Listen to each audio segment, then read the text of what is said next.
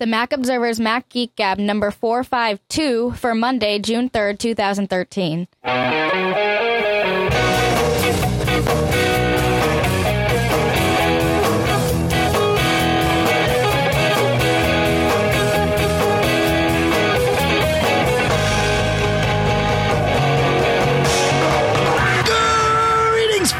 And welcome to the Mac Observer's Mac Geek Gab, the show where you send in your questions, you send in your tips, you send in your cool stuff found, we answer your questions, we share your tips and your cool stuff found, and all together, say it now, we like to learn something new each and every time we get together here in Durham, New Hampshire.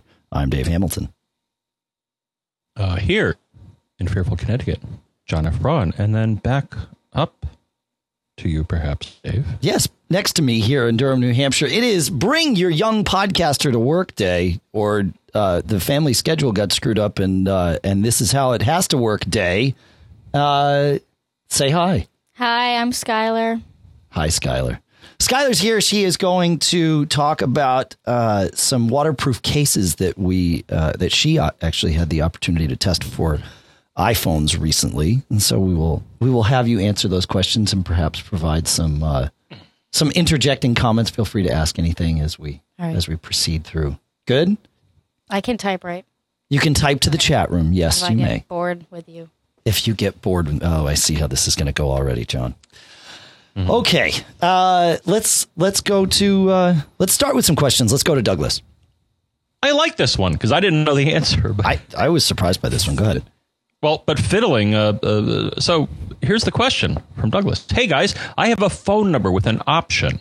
So it's 1-800, blah, blah, blah, blah, blah, blah, blah. And after a moment or so, it asks you to enter.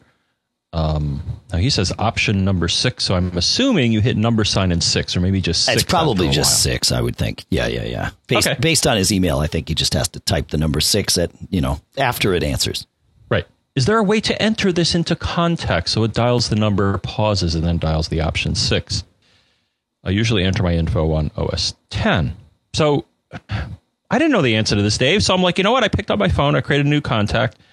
And I hit the place where you put in a phone number. And then it brings up a specialized keypad. One of the nice things that we have on iOS that we do not have on the Mac yet, Dave. I know. Some people have tried this. And this...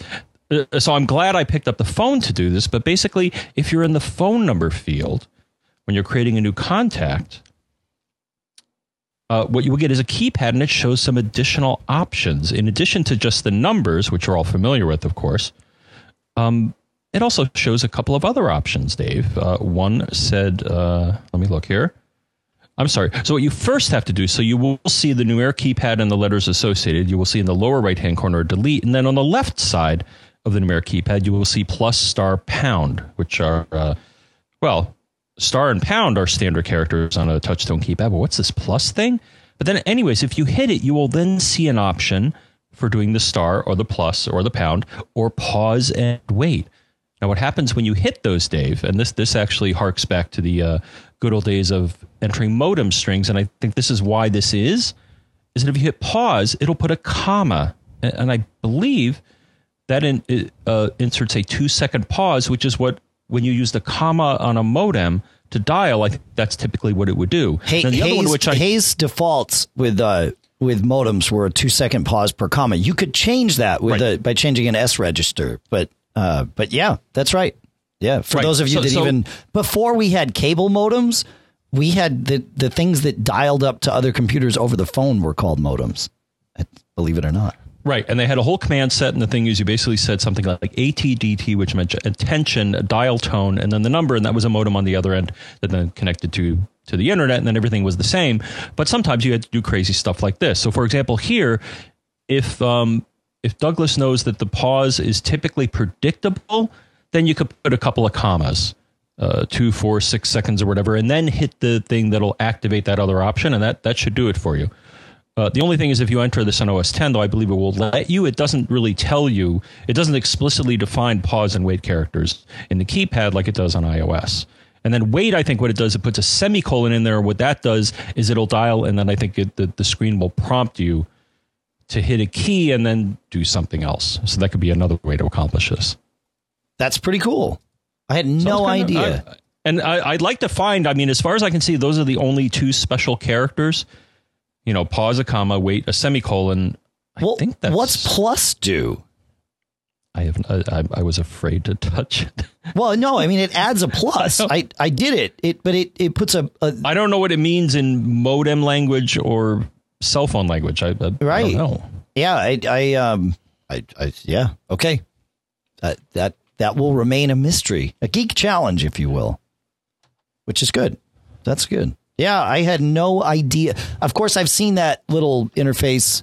Well, you probably don't see it a lot because I probably don't type in phone numbers directly into contact records on my iPhone. If I'm going to do that, I wind up doing it on my Mac. And if I'm going to do it on my iPhone, I usually, and here's another tip, I go into the recent calls list and see who I've called or who's called me. And if the number's unassigned, you tap the little blue arrow next to it and you can add it to an existing contact or create a new contact with it. And that's how I tend to add phone numbers on the iPhone. So maybe I've never even seen that before, but I probably have. And I just ignored it.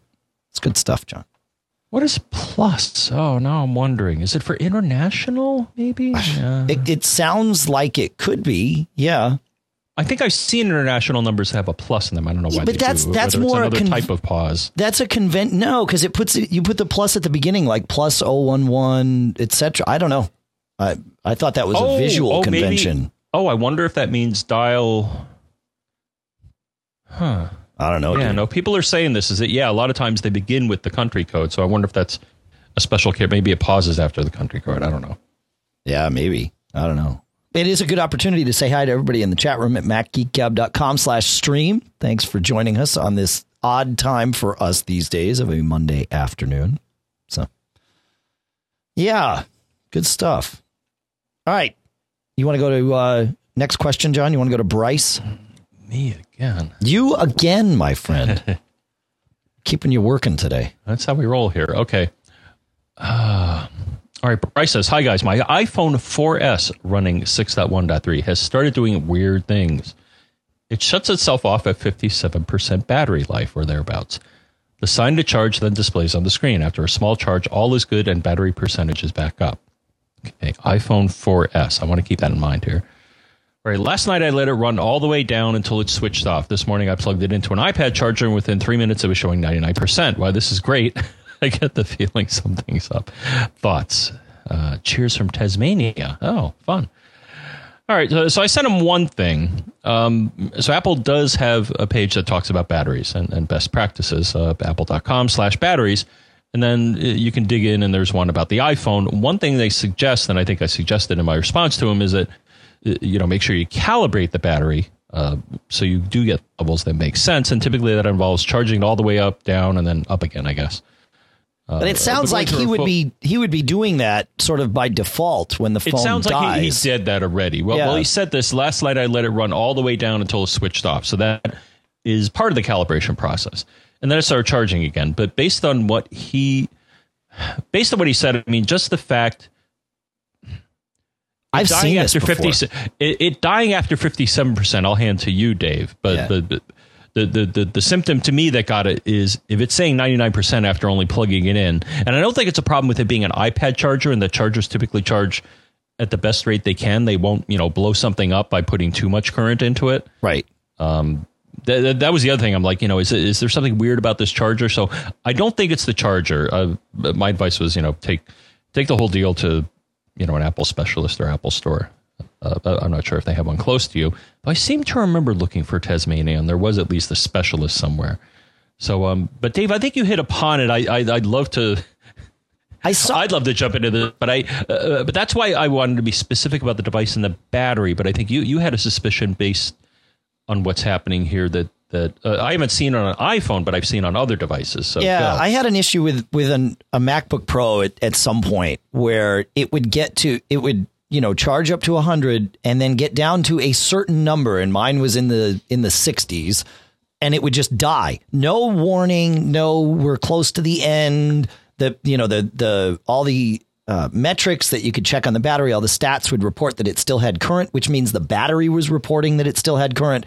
And then to everyone's surprise, including the batteries, it would just stop spitting out current. And of course, then the machine would die. And it sounds like exactly the same thing here. And what it turned out to be was a bad cell inside the battery. Now, I don't know enough about the iPhone batteries off the top of my head here to tell you if they have how they're organized. But my guess is it's similar in that there are cells inside there, and one of them, and they work in line, kind of down the line. And when it hits this cell and says, "Okay, I'm done with the second cell. I need juice from the third one." The third one says, "Yep, here I go," and then delivers nothing. And so the second one stops because it's out, and boom, you're done.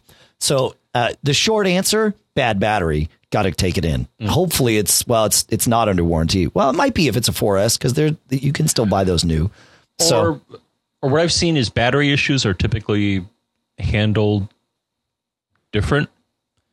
Well, especially if it's a bad battery. If it's battery failure, because a lot of times they kick it back to whoever made the battery, saying, "Dude, your battery sucks," and we have to fix another phone. So, my only head scratcher is: does the iPhone batteries that have more than one cell? I mean, internally it does, and typically these are cells similar or from what I've seen with a lot of them, unless they do a custom thing, which I know Apple does in some of the other devices. But a lot of times it's just these individual cells that look like regular batteries, and they're just hooked up in series. Yeah. Like AA's or something like that. But yeah, you're right. I mean, if one is defective, then the charge level and the voltage and the power management chip is all confused now. It's like, wait, I'm seeing this, but I'm seeing this, and it doesn't know what to do. So you can do the battery yourself. There are places you can buy them. Off the top of my head, I would check iFixit for that kind of stuff, and then also check Tech Restore. If you want to send it in somewhere to get the battery replaced, they can tell you their price, and it's probably going to be cheaper than Apple, assuming that Apple won't do it for free for you. But that's the first stop, is see if Apple's going to do it for free. You've been, Skylar, you've been having battery problems with your iPhone 5 that we just got back in December. Yeah. Yeah. You want to, but yours actually goes down to 0, right? Yeah. Well, what happens is the battery just burns really, really fast. And even if I'm not using it, yesterday it was plugged in and I unplugged it and I was on it, but I wasn't really on it. It was just sitting there while I was making breakfast, and it was down to 70 after an hour. So then I had to replug it back in. And it has happened before where after I've charged it once at night and then I'm using it again after it's been charged up to 60 or whatever, it'll get down to 20 and won't give me a heads up or anything, and then it'll just shut down.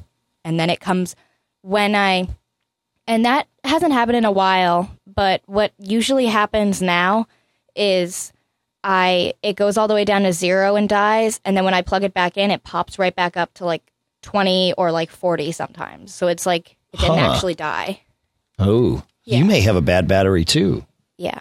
Huh. All right. Well, and actually for Bryce as well, my advice, knowing how Apple's going to deal with this, the first thing you want to do before you even bring it in is wipe your phone clean and don't restore it from a backup.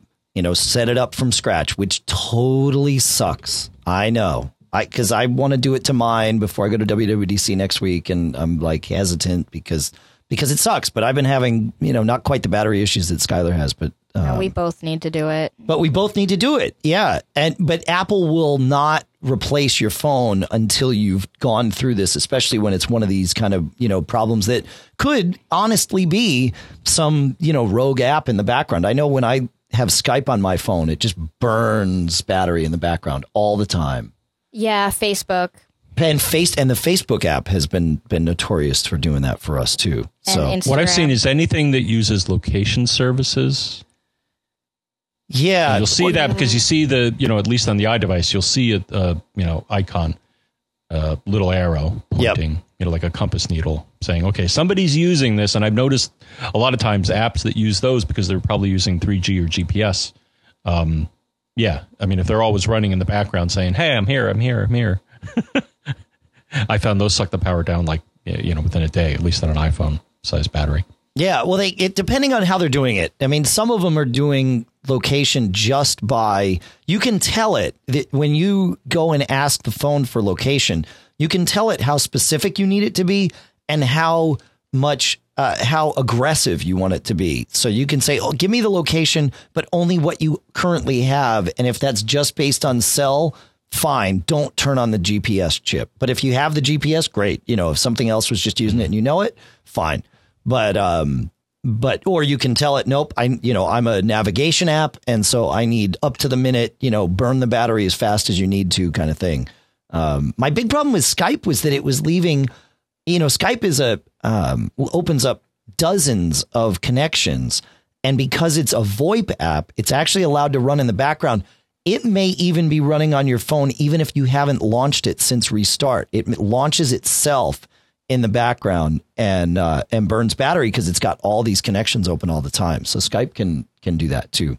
I don't know what Facebook's doing in the background that burns so much battery. I think it's some location stuff, but shouldn't be doing it as often as it is. But anyway, so there we go. All right. One more. Well, we'll share a quick tip here, John. Because this was an interesting story. Allison Sheridan over at podfeet.com shared with us this fantastic little story about she had a problem. She said her fans were running at 6,000 RPM.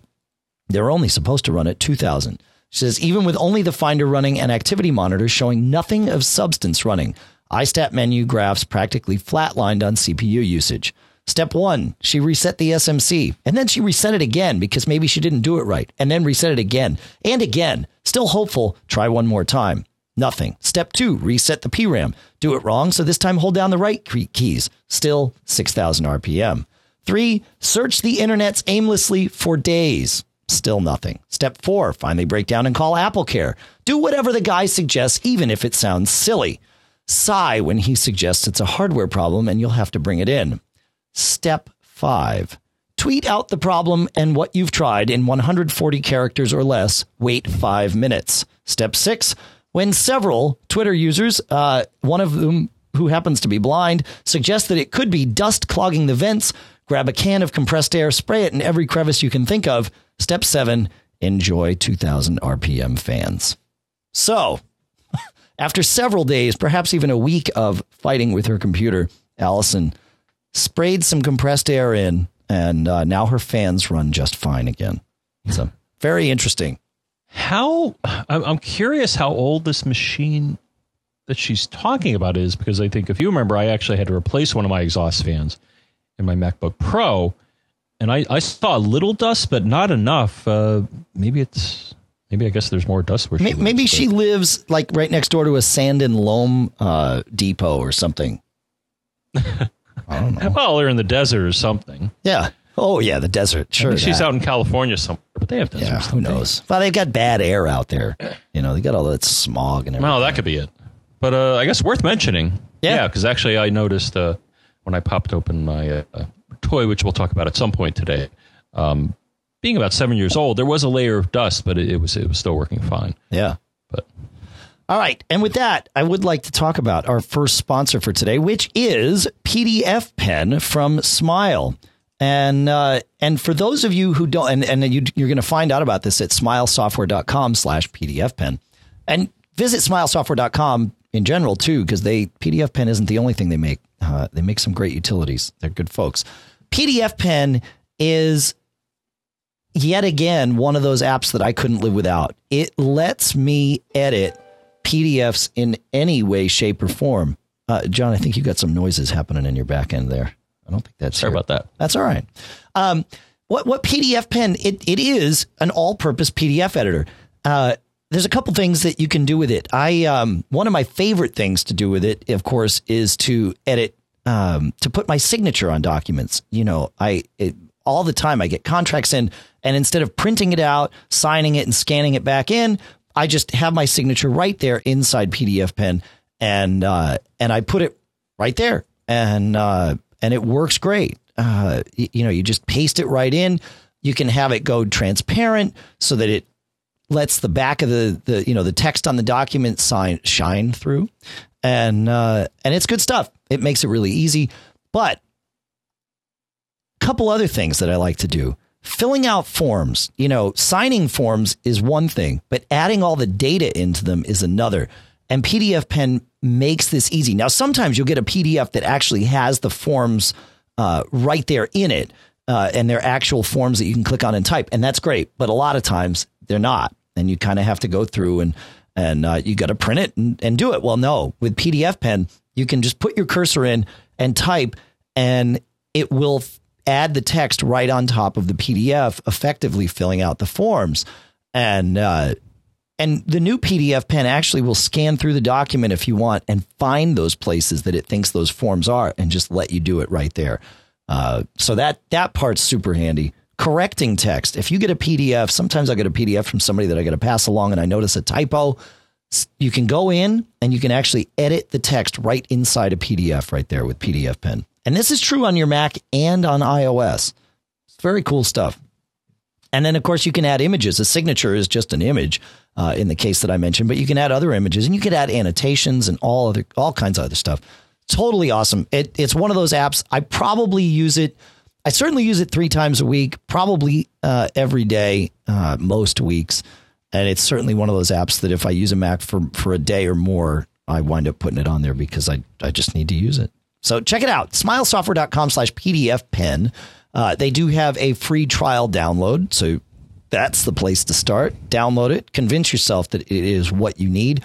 And then go buy it. Smilesoftware.com. And it's $60. Actually, you save yourself a nickel. It's $59.95. So smilesoftware.com/PDF Pen. Go tell them, go get it and go tell them where you heard about it. And we would appreciate it. And so would they. And with that, John, I want to get to the thing that we've got Skylar here to talk about. She recently, as I mentioned on a show a couple of weeks ago, her jazz band at school went down to Disney World and played. And we were down there at the same time and we saw them play, of course. But for the most part, they were on a school trip. And so her phone was going to be, her connection to us and to the outside world. And she just wanted to take pictures. But, Disney World, water rides, all that good stuff. So it was a perfect opportunity to test out not one, but 2 cases that keep your iPhone waterproof. And we put one of them on her phone. And then her friend, who also had an iPhone 5, put one on her phone and they checked them both out. And so the 2 cases that we checked out were the LifeProof Free and the CDO Obex, OBEX case. And Skylar, I'll let you start talking about them, and then we'll see where to go from there. Okay, so I use the LifeProof case and LifeProof case, and my friend used the Obex. And I had started using my case a few weeks before the trip because I don't even remember why, but it was just a good time to put it on. And they were both they both worked for waterproof. We used them on one ride to take pictures with the water, but it wasn't really needed. It was just more as a backup, I think. But the most that I wanted to talk about was the overall, how easy it was to use other than what it was meant for.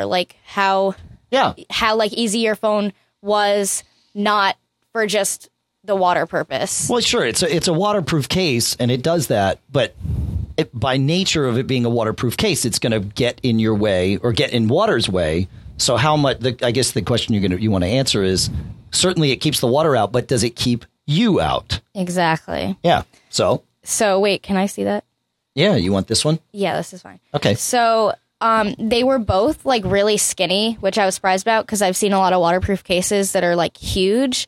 So it was nice we could still fit this in our back pocket or whatever, or in a backpack. And they were both and they were easy. I think my friend dropped hers and it was fine. We checked it. That's right. They're not only waterproof, they're shockproof too, up to 6 feet. Right. And I know the LifeProof is dirt proof and everything. I don't know if the Obex. I think it is. Okay. Yeah. And we had no trouble with anything getting into them at all.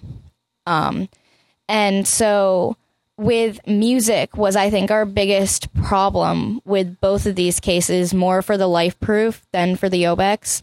So with the LifeProof, the bottom, and you can look up a picture if you want to see, but the bottom of it is there's a little thing that screws in to where the headphone jack is. A seal. Yeah. Right? A rubber stopper kind of thing? Yeah, but it's like plastic and then the rubber on the inside to seal it. So then it can be waterproof. And it comes with an adapter that is also waterproof, so you can listen to music underwater. But the problem is, if, like, when you want to listen to music, like I would on the bus on the way to school or whatever, it's a big hassle to have to unscrew this teeny tiny little piece and not lose it with the adapter. And I did end up actually losing it on the plane home because, like, getting up and stuff to let other people out, you just lose this teeny tiny little gray piece, which was actually really annoying. And I couldn't, if I didn't have the adapter, there was no way at all to listen to music because the speaker through my phone speaker through the phone was like awful. And that goes for both of them. It was really staticky. It was worse for the Obex than for the LifeProof. Okay. The LifeProof, it was just muted and it was really quiet. But the Obex, like, you couldn't. There was no way. Could you hear when the phone rang or a text message alert came in at least? I could hear it on the LifeProof. The Obex, I don't know, but my guess would be yes, because it was like you could hear it, but you it was could hear. awful. Okay, just bad quality. Yeah, yeah, and I guess for those of you that can't see this at the moment, and that's everybody but Skylar and I, the adapter is when you unscrew this little rubber stopper from the headphone jack. There's a headphone adapter that then screws in, and it has to be this adapter. What Skylar was saying is, you can't. Maybe you could fit the Apple adapter. No, you couldn't even fit the Apple earphones in. Okay, so no headphone adapter would fit through the bottom of this case, except for the LifeProof one, which then gave you a plug on the outside of this thing, and it's about 5 inches long here. Yeah. So you screw it in. Yeah, so it's not. It's not ideal. It's not ideal, but the Obex was different. Obex, yep.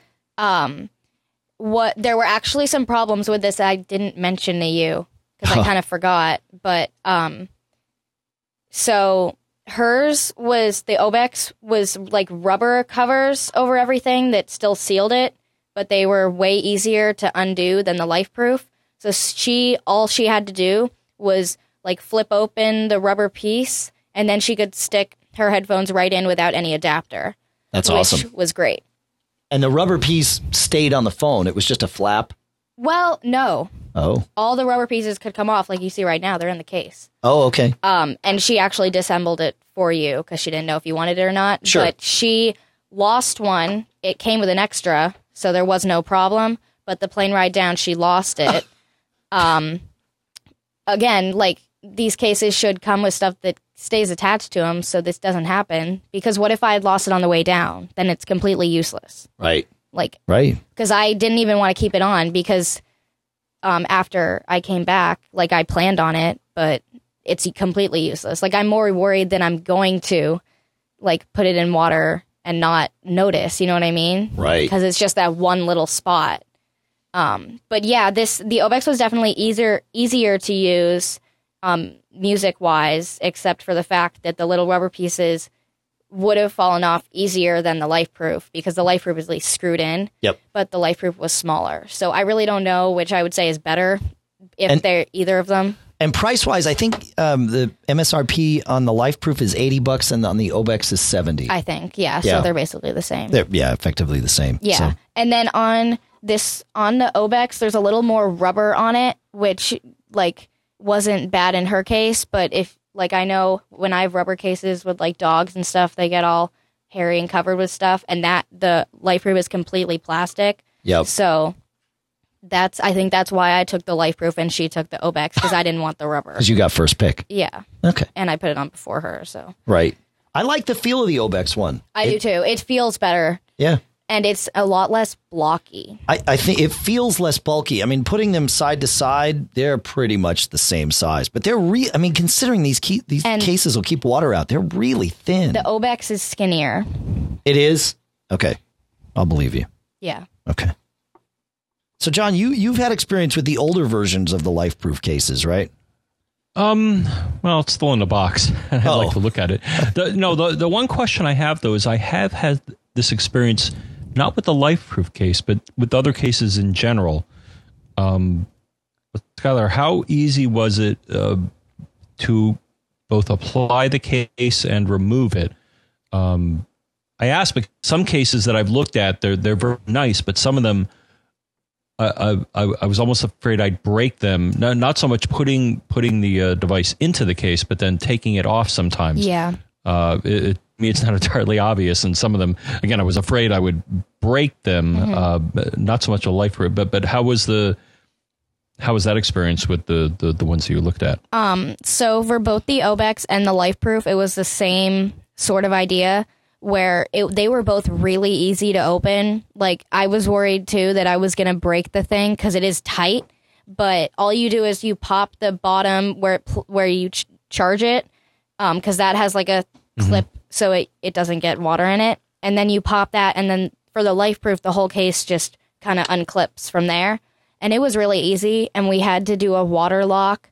So we just locked the whole case like the phone was in it and submerged it in water for an hour to kind of test it. And that worked the first time for both of our cases. And then we just put our phone in, and it was really easy. Like, you did it to put it on, but to take it off, all I did, like, you weren't even here. I just popped it off, and it was really easy. It's good. Yeah. With summertime coming up, we've got these cases here. It would mean I have to take off the glass shield that I have on my phone, obviously. And I'm really attached to that. I have that Clear Protector one, and you've got that on your phone now. I love it. And yours, you do not have any bubbles on this, right? No, I have not seen any bubbles on this. It's amazing. We've used quite a few of these, shifting gears a little bit here, John, moving to the shields that we all like to put over our phones. There's the plastic ones that we've had forever, right? The ones made of the stuff that they put on helicopter rotors or whatever. But a couple of what's that? You said all of us. You don't do it. I don't have one. Yeah. Well, I understand why, because, it I like living on the edge. Well, and it also, it's not as clear. It's not as crisp display with something on it. And then back in January, a couple of companies started pushing out, in fact, even a little before January, but January is when they really kind of hit the market, these glass shields that sit on top of your phone. And I'll tell you, it's awesome because it's just like having a phone, but you've broken 2 of them now, Sky. Well, other people have broken 2 of them on your phone. Yeah, it's actually funny. I never broke any of them. No, I know. But it protects your screen. And we've tried all kinds of different ones. And the biggest problem that we've had with every one of them that we've tried, except for the Clear Protector, is that it's just a piece of glass. You pull off the sticker on the back of it and you slap it onto the front of the phone. Now you polish up the front of the phone to make sure there's no dust on there first, obviously. But it goes on way easier than the plastic shields that you had to jump through all those hoops and spray the water and, hold your mouth just right. These just go right on. It takes all of about 20 seconds. And most of that you're spending the time just, with a cloth cleaning the phone. But once it's on, all these other ones would have a bubble right in the middle of the display. It would appear after a couple of days, and you could like lift up the corner and then put it on. My phone, the Clear Protector guys put it on at CES in January. It has been on ever since. It has no bubbles. It has no scratches. It has no problems. And I love it. And so I got one to try on Skylar's phone after her LifeProof case came off. And it's awesome. It went on easy. I thought maybe there was some magic with the way the Clear Protector guys did it. So I wanted to be able to do it myself. And I put it on, and it's been flawless. It was a one-shot deal and absolutely no bubbles. And I asked the guys at Clear Protector, why? How come yours are so much better? And they said, if you look at it in the right light, you can see ours have there's like all these little dots on the bottom of it. And it keeps the surface from being too smooth. And it's the too smooth surface that allows the bubbles to develop because it doesn't stick. And he said, so, we did that, and you can see it. And, the proof's in the pudding, so to speak. So. But can I say a problem with it? Yeah. So the button that comes with it, where you can like stick it on so that it's easier to hit your home button. I keep my phone on in class and just in do not disturb mode. And I have to start turning it off because I just keep it like face down, and it'll hit Siri or voice control or whatever you have all the time because the button is raised up, and it like feels really cool because it's like rubber and stuff, but it's not flat or like digged in like the home button is. So it's so annoying because if it's in my back pocket, it'll hit Siri all the time. Yeah. So because you're putting this piece of glass on your phone, the home button is way too recessed. There's a hole for it, but it's way down there. So all of these companies that do this, they give you a little, sticker essentially to put on the button to raise it up a little bit. And yeah, the one that comes with the Clear Protector case is it as Skylar said, the sticker makes the button higher than the top of the case. Feels great, but I've had the same problem where it pops Siri on. So we've got other ones from the old cases, so we can pop that off on yours and put they one of the sell flat them ones like on. cute ones too. Of course they do. Like I didn't really understand what they were until I got the glass case, and then I kind of understood it. Yes. I'm struggling with the whole using the phone in the classroom thing. Using the phone? Sorry. Or wanting the phone to be accessible and bad things happening. Okay. Well, I don't like to turn off my phone because if my parents text me or whatever, or if I have to use it for a calculator or whatever. Okay. Yeah. Just kidding. No, she puts it face down though, like on her desk. Yeah, and it is a flaw in the design of the case that it's that easy to distract the phone. Yeah. Just kidding. No. It's a good question. I asked. But the same question. I'm with you though. I'm actually with you. Almost everybody should have their phone with them. Yeah, that's the reason I bring things. it to school. I wouldn't bring it if they didn't tell me to. That's true. You started bringing a phone to school at our insistence years ago. Kindergarten. No, first grade. First grade.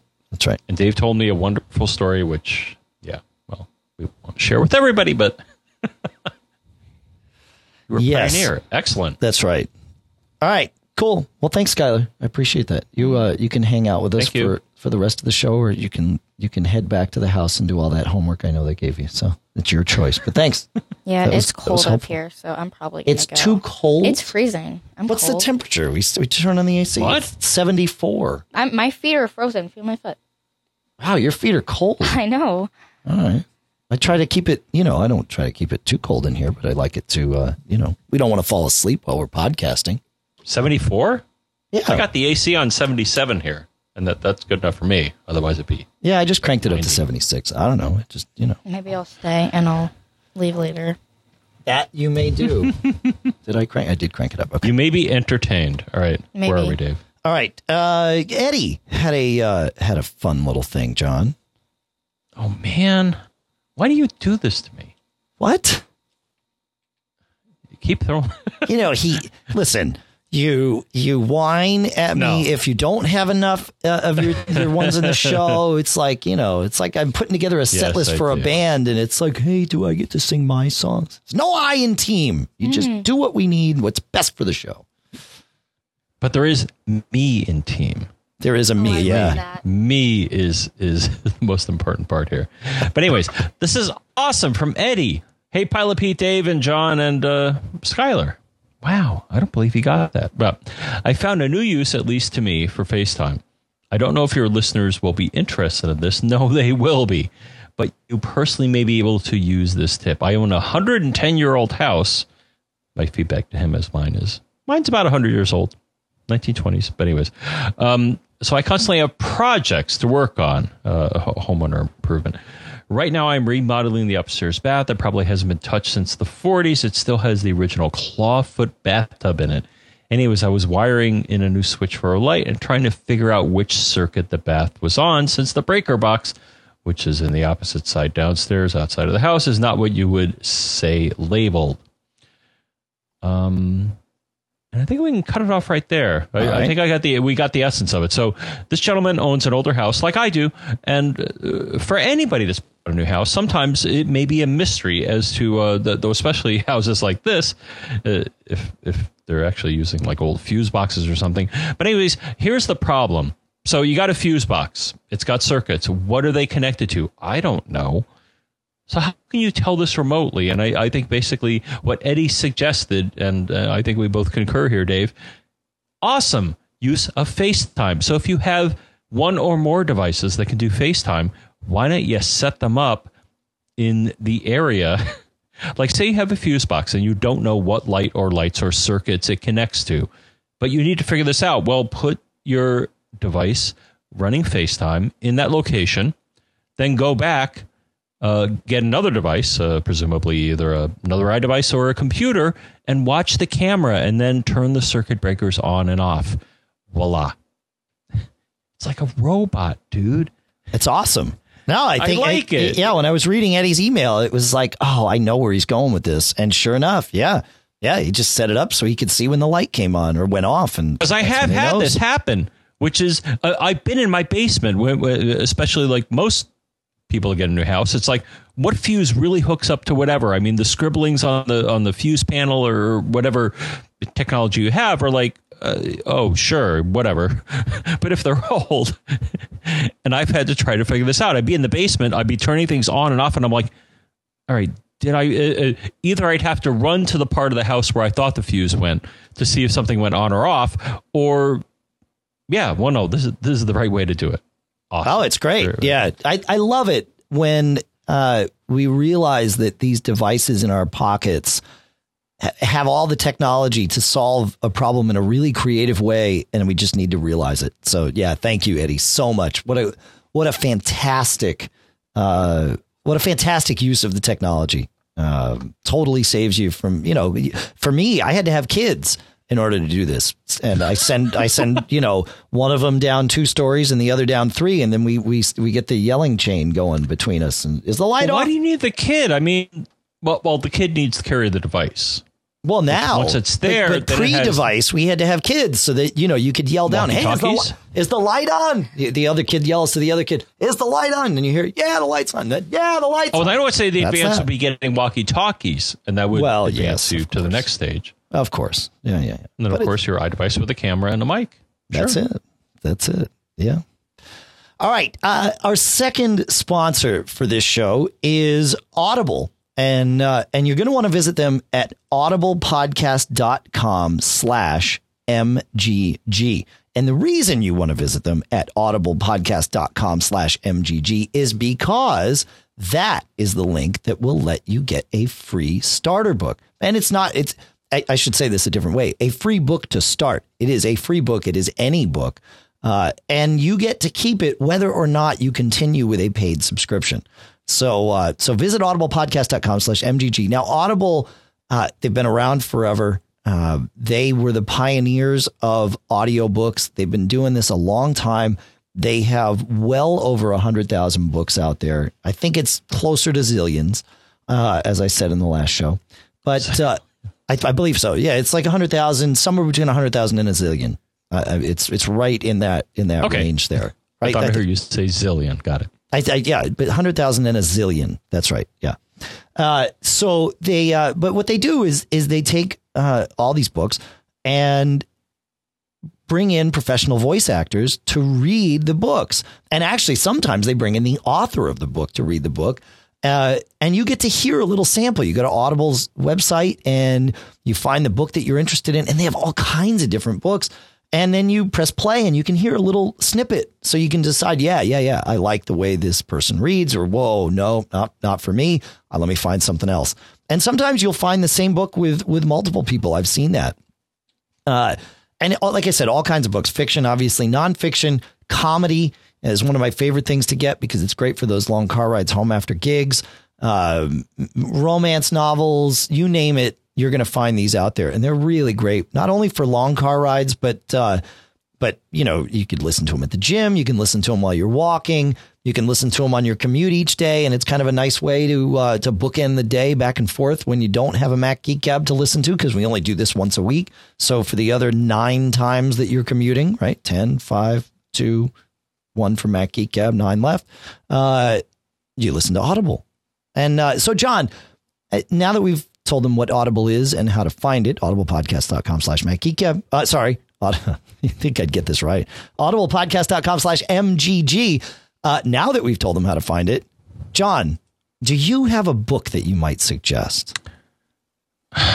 You're assuming that I'm paying attention here, but I am, Dave, because Audible offers a lot of good stuff. And the one that I found, Dave, which may not surprise you, well, those of you who know me and follow my tweets and know what I'm into, but Dave, I found this awesome entry at Audible. The Hitchhiker's Guide to the Galaxy, the primary phase, dramatized. Though they spelled it wrong. DRAMATISED. I'll have to talk to him about that. No, It sounds I'm just the kidding.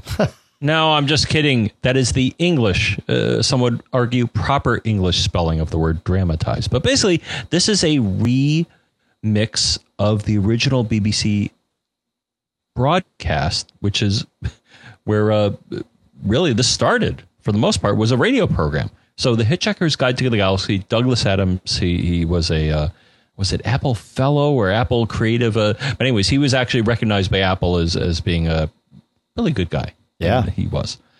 But anyways, this is, I believe, Fits 1 through 6, they call it. So it's basically, if you want to learn about the Hitchhiker's Guide to the Galaxy, which a lot of computer and sci-fi types are really into, this, I say, would be the place to start. That's so awesome. It's remastered from the original, which I bought the original tape, believe it or not, on cassette tape, and then digitized it, I think, and I still have it on my Mac, but I should probably get this one because it's remastered. So it's like, the best audio quality you're going to get for this. So, awesome. Well, I will add one in, John, and I believe this is a book that I recommended as one of our Audible spots years and years ago, but I am going to bring it back. It's a fantastic book. Skylar just read it, I think, a couple of years ago, and a movie's coming out. So you want to hear the book before you watch the movie. Ender's Game by Orson Scott Card. One of the, top of everyone's list for sci-fi books. This is, Orson Scott Card's got a way of writing. I mean, yes, it's sci-fi, but it's really, all about the characters, and just a fantastic book about children in the future, or in some alternate, parallel reality where things are much, much different. Excellent book. Highly recommend it. And what a great, listen to it now. And then I think the movie, when does the movie come out? Do we know? I think it's next year. I think we've still got a while. I'm waiting patiently. Right. Well, there you go. Yeah, we're waiting as patiently as we're allowed to. Yeah. That's right. Well, they've been trying to make that movie for, they say that it's going to hit theaters November 1st, 2013. So you've got time. Get the book now, listen to the book, listen to Hitchhiker's Guide, and then come November, you'll be all stoked up and ready to go. That's early. I thought it was going to be later than that. I know. It's going to be the blockbuster hit of Christmas, Skylar. I bet it will. audiblepodcast.com/MGG is the place to start so that you can get Ender's Game or Hitchhiker's Guide to the Galaxy for free. That gives you your test. It's a 2-week free trial of Audible. But again, that first book that you get, you can keep forever and listen to forever. That's not limited by the 2 weeks. It's just the 2-week trial of Audible proper is what you get. So there you go. audiblepodcast.com/MGG.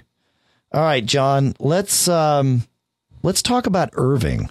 Irving, are you going to do more stuff? All right, we'll do Alan then. Why? No, I'm up with Irving. All right, go. Because we wanted to talk about this at the last show, but we couldn't because time was of the essence and it ran out. That's right.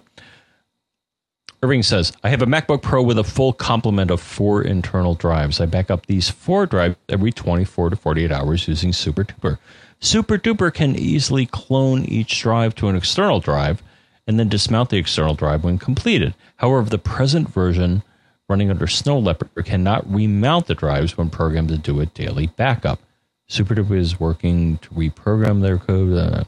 But no, don't dismiss that. This is really important. SuperDuper is working to reprogram their code. All right.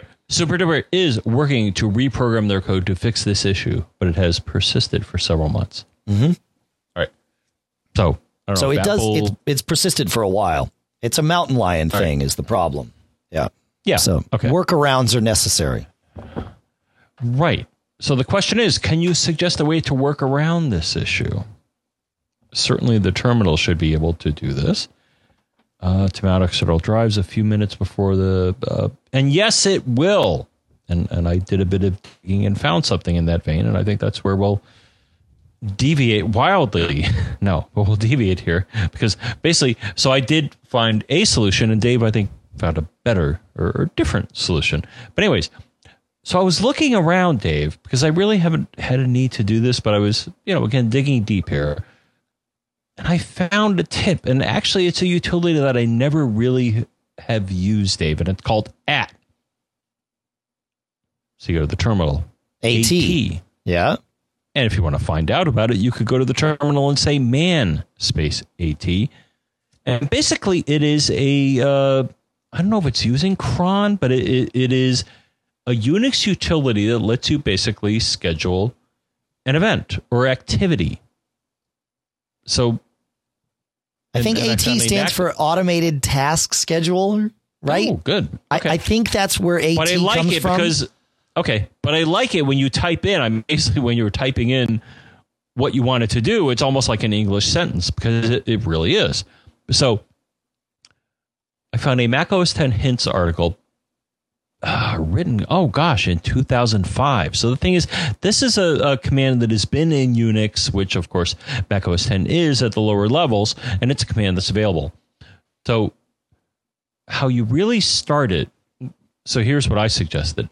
So the thing is, if you're running this at command, so first the article will talk about a way to enable it because it's normally not in the latest versions of OS X, but if you type in go to the terminal and type in a line and say AT, remember we say at, so AT, then you say when you'd like something to happen. So for example, you could put in a time like 1 p.m.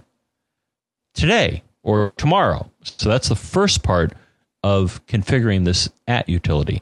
Then the second part is what you would like happen.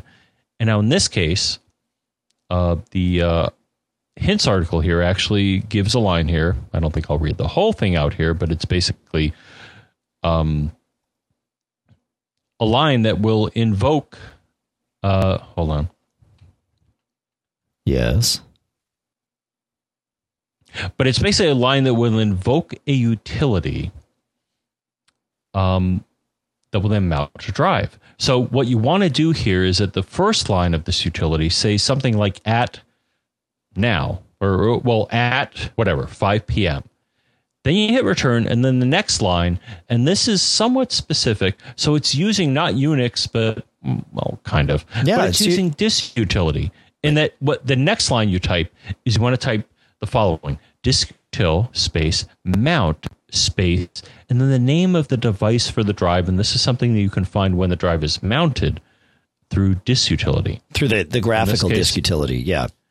Right. Yeah. Let me back up a little bit, John, for you here. The command that John's trying to walk you through here, this is what you would type at the terminal to mount this disk. You need to figure out ahead of time what that's going to be. And again, disk_util is the name of the command that you're going to run. And it is the terminal analog to the graphical disk utility. And you really, again, this is the kind of thing that goes sort of beyond the scope of something that's well explained audibly. It's much easier to see. So visit this Mac OS X hints article. This will walk you through figuring out what that command is.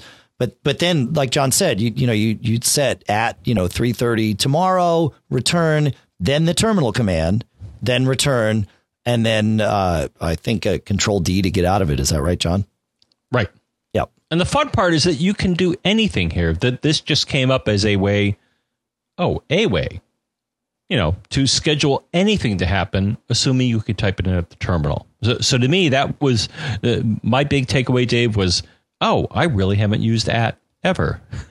Well, now I know about it. At doesn't run automatically on OS X anymore, right? You then also, and this is in the Mac OS X hints article, launch control. Yeah. You have to you have to modify one of the system files because the thing is, I think Apple or somebody shut it off because the thing is it could cause your system to wake up when it shouldn't, because this is scheduling things and it's telling the Mac, hey, it's time to do something. Wake up. So I think that's why they may have disabled it based on what I've read. Yeah. And well, it's deprecated, right? Because Apple built this thing called Launch D that sort of manages everything. And in fact, Launch D could do this too. So once you figure out what that terminal command is, and I'm going to, again, sort of leave that to a more visual learning process. But once you figure out what that is, You can then just tell LaunchD to do this on a schedule. And my favorite utility for doing that is Lingon. Lingon lets you manage LaunchD. It lets you build scripts in LaunchD, and you do it all in a graphical interface. So you can set and check boxes and tell it exactly what you want to do. And in fact, this is how I have solved this problem. And it's great because I just say, I want to run this command. I want to run it at a specific date. I choose every day. I set the time, and I set it to 5 minutes before I know my backup's going to run because, that's what I want is the disk to be fully mounted by the time the backup starts. And I'm good to go. So yeah, Lingon, that's one of it's probably in the Mac Geek Gab Hall of Fame by now. I think it's one of our favorites. It's good stuff. And it uses LaunchD, so it's totally, sleep friendly and all of that good stuff. And in fact, you would be using LaunchD to run wouldn't you? At some point, because a lot of the articles said you may want to reboot just to get this to take hold. Yikes. But no, it's fun to see happen. No, I set up a job saying, okay, at 10 minutes from now, mount this drive, and here's the device code, which I secretly found from Disutility, and sure enough, it happened. That's awesome. That's awesome. All right. How are we doing on time? We still have plenty. Well, we have some. Okay. Alan, we will go to. Alan has a question. He says, I'm having a super frustrating problem with iTunes Match. I've been an iTunes Match subscriber since day one, and for the most part, it's been pain-free. That is until the last 2 weeks. When I add music to iTunes, it's usually a new live show. He's a Fish fan. So immediately after importing the music, I change all the ID3 tags to get everything organized in my system. Because of the way iTunes Match handles this, which is sort of clunky, I've gotten into the habit of turning it off while I'm editing ID3 tags and then turning it on. That way iTunes Match doesn't try to update before I'm finished. It's worked flawlessly hundreds of times for me, but not anymore. When I went to re-enable iTunes Match this most recent time, nearly 2 weeks ago, iTunes did the normal little steps like always.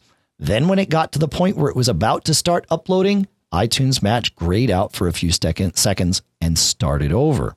It was as if I had turned it off and turned it back on again. I kept doing this, cycling through the steps, and then it kept doing this and restarting itself. I left it running overnight. No dice. I found a few other people who had this type of issue, and I've tried everything I can think of, short of deleting my entire iTunes library file and starting from scratch. I've turned off Genius. I've turned on Genius. I've deauthorized. I've reauthorized. Do you have any ideas? Yeah, Alan, I sort of alluded to this maybe a year ago, 6 months ago, I forget. And I had exactly the same problem, probably caused by doing similar things, returning iTunes Match on and off.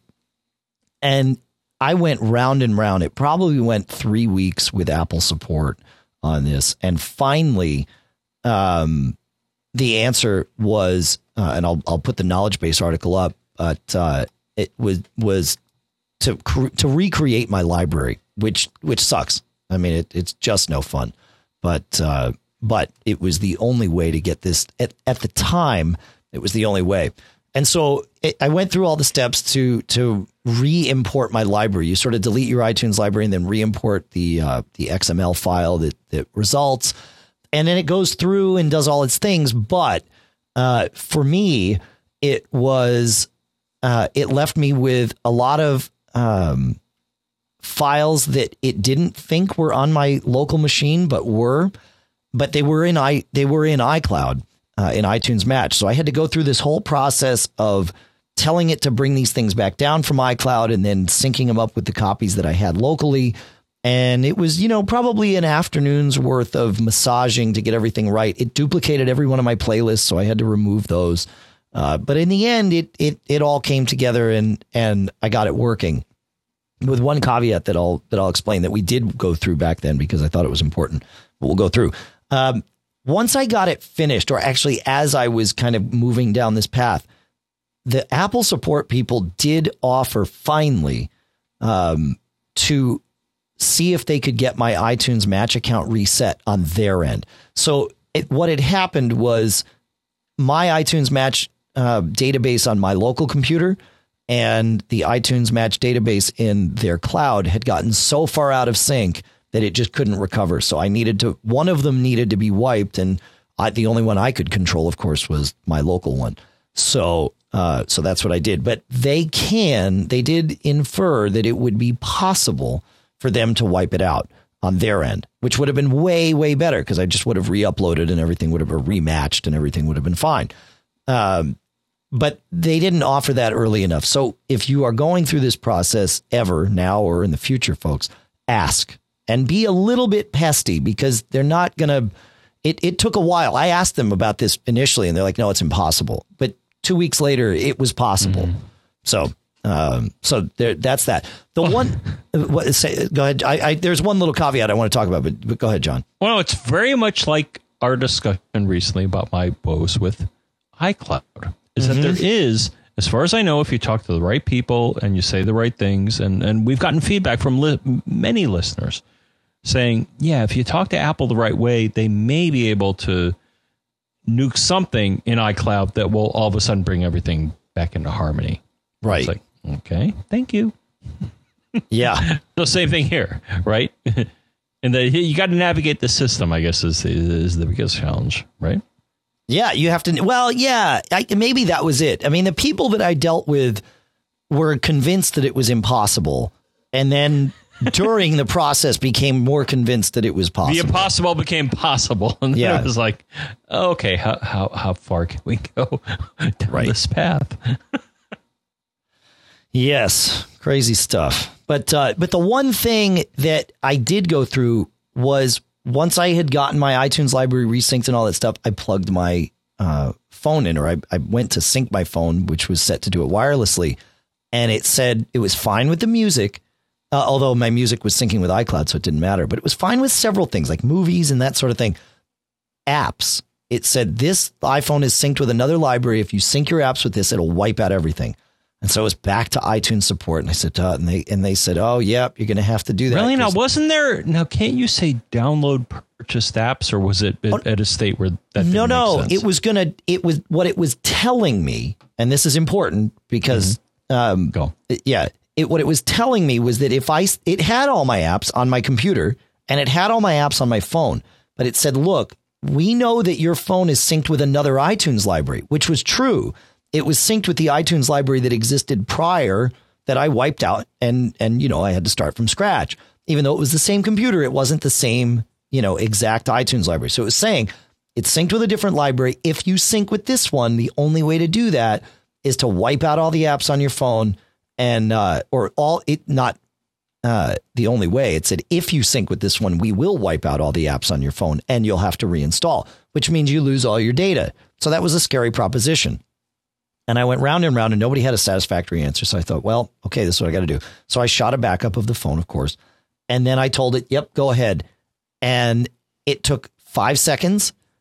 And then it realized, nope, you know what? This is the right library. You're in sync. I'm in sync. No apps are going to be deleted. Everything's fine. And that was it. And I've done it with, I did it with my iPad after that. And it gave me the same, scary warning. And I said, yeah, whatever. And it was fine. And I've done it with, we wound up doing it with Lucas's iPod Touch or something. And it was the same thing. It was like warning. It was like, yep, no problem. So it was good. It was, so bear that in mind. If it gives you that warning, it might not be as bad as you thought. So that's that. We have time for, we've got a couple of tips here, John, that especially, that I want to do. Actually, you know what? Skip the tips. I want to do Charles, because that's a question we get asked all the time. So before we wrap up today, would you do Charles's question for us? Why are you doing this? Charles. Here is Charles. No, he's here. He's here. I know. Got him. It's good. We can give people a little Charles. Break. We give a lot of information. You're not giving me a break, man. Well, you don't deserve a break yet. You get a break after the show, but the listener, needs to absorb. So we have a little levity, a moment of brief pause, and then back in with the good stuff. So from Charles, right? Yes. Hi, guys. A while back, I believe on program 446, I heard the two of you discussing the benefits of defragging and of Onyx, which I've been using on my Mac for many years. John made the comment that he uses Drive Genius Drive Pulse. I checked the website and liked what I read about the program, particularly because I felt my 2009 mid-year MacBook Pro needed defragging. I ordered the program, found that 45% of my hard drive was fragmented, and let Drive Genius do its job. I've been satisfied with the program ever since, including its in-the-background defragging involving consistency check and verifying preferences. My question is Onyx redundant now that I have Drive Genius? And I would say no, Dave, in that I see them serving two very, well, maybe overlapping, but system integrity checks here. So what I see Onyx doing, in my mind, Dave, Onyx provides a nice GUI to things that are already happening underneath or should happen underneath and maybe have not, and it gives you a nice way to invoke them. Everything that Onyx does, you can do from the terminal, but it just gives you a nice way of organizing it and figuring it out and, making sense of it, like, should I do this or not? So to me, that's the big value in Onyx, whereas Drive Genius, especially Drive Pulse, to me, that's kind of a background thing that's happening to warn you of impending doom if it should happen. And it's doing things that the OS and, some other tools will, but they, they're kind of unique in that, so they're both checking the integrity of the drive, but also looking at the fragmentation, which to me, I think is somewhat unique to them, and that maybe other utilities that I haven't really used do this, but they will do a occasional check and say, hey, is the drive a mess? Oh, okay. Well, I'll let you know. It's not going to force it, but it'll tell you about it. So I really see that there is a division, Dave, between what these two do, and I wouldn't say running one precludes use of the other. No, I see them as you'd be using both. I agree. They're complementary apps. In fact, if they do anything in common, it's not much. Will Drive Genius do permissions? It might. I think they do a cursory, drive integrity, and they may run something similar to, and they can in the full package, but I don't know if their monitoring utility will necessarily do that. Maybe it will.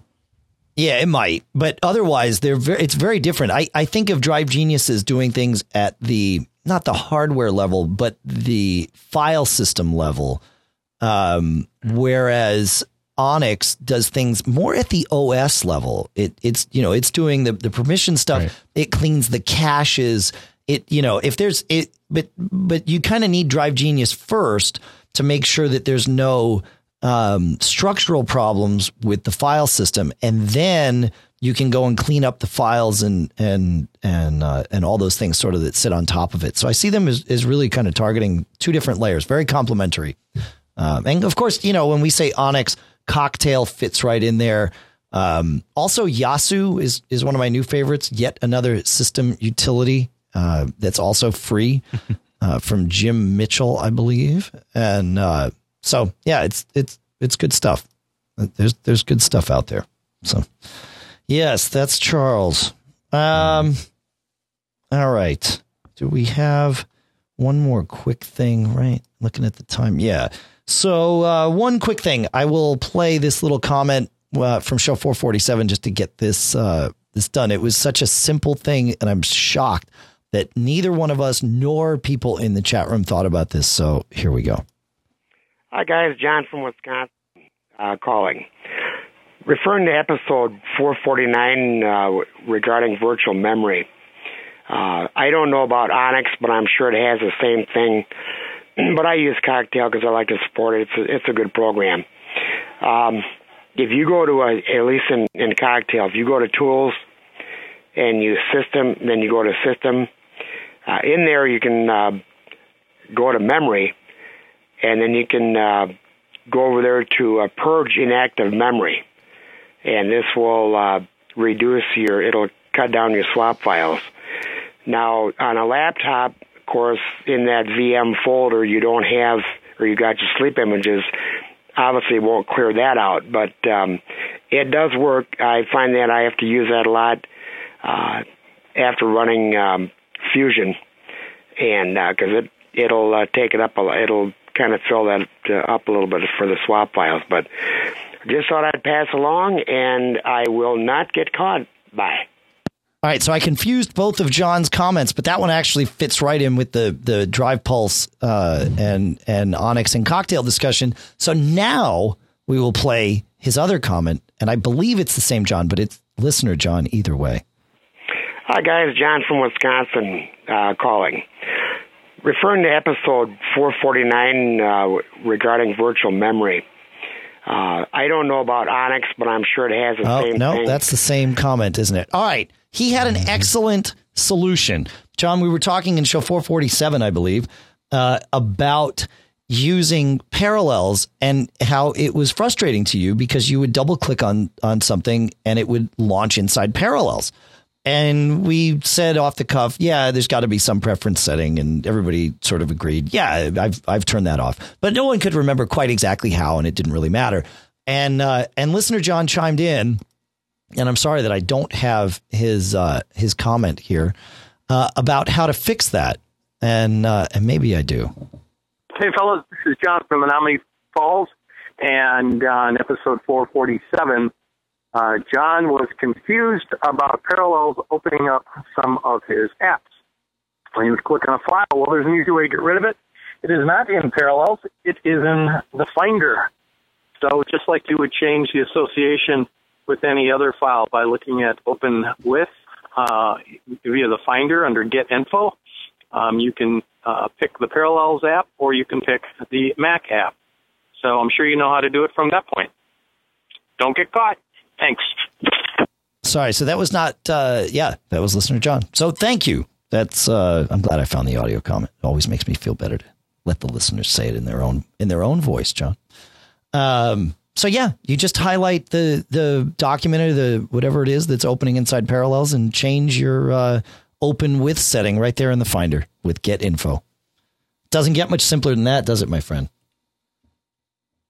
Did I lose you? Are you still there, John? No, I'm still here. I found another. Actually, in Parallels, I found the magic preference, which, of course, I don't have in front of me right now, that basically did the same thing. It would eliminate them from the contextual menu in OS X. Okay. Well, that brings us to the end of yet another... The end? Mac Geek Gab. Yeah. I thought it was just the beginning. It's only getting started. All right. Let's see. We have, if you want to get in touch with us, you want to send us an audio comment, a text comment, screenshots, videos, whatever it is you think you want to send us, you send that to feedback@macgeekgab.com. And if you didn't hear Dave, because it's very hard sometimes, that you want to send that to feedback@macgeekgab.com. Did you hear that address, Skylar? Mm-hmm. feedback@macgeekgab.com. That's right. Always 3 times. That's right. You can also call us, if you prefer, at 206-666-GEEK, which is, John? This week, 4335. 4335. You can see the show notes that are lovingly handcrafted at macgeekgab.com. We sort of build a skeleton of them during the show, and then John goes and digs in deep and really flushes them out. And when he finishes flushing those out, he lets us know by tweeting. Yes, by tweeting, by Facebooking. John, tell us about where they might find out about that and more on Twitter. Facebook.com/MacGeekGab is one place you can learn about new show notes or updates or other show news, and the other places on the Twitters. And if you go to Twitter, the show is Mac Geek Gab. I am Jonathan Brunn. He is Dave Hamilton. Location is Mac Observer. Oh, and Mac Geek Gab, right? Yeah. Twice. That's sort of there you go. Yeah. Full circle. And for those of you who are premium members who qualified for the first round of gifts, you will be getting an email from us this week. It's time. We are close enough to being ready to ship that it is time for us to confirm that we have the right address on file for you. So you'll be getting an email, and John's actually going to handle that part of it for us, which we so really. Yeah. Really?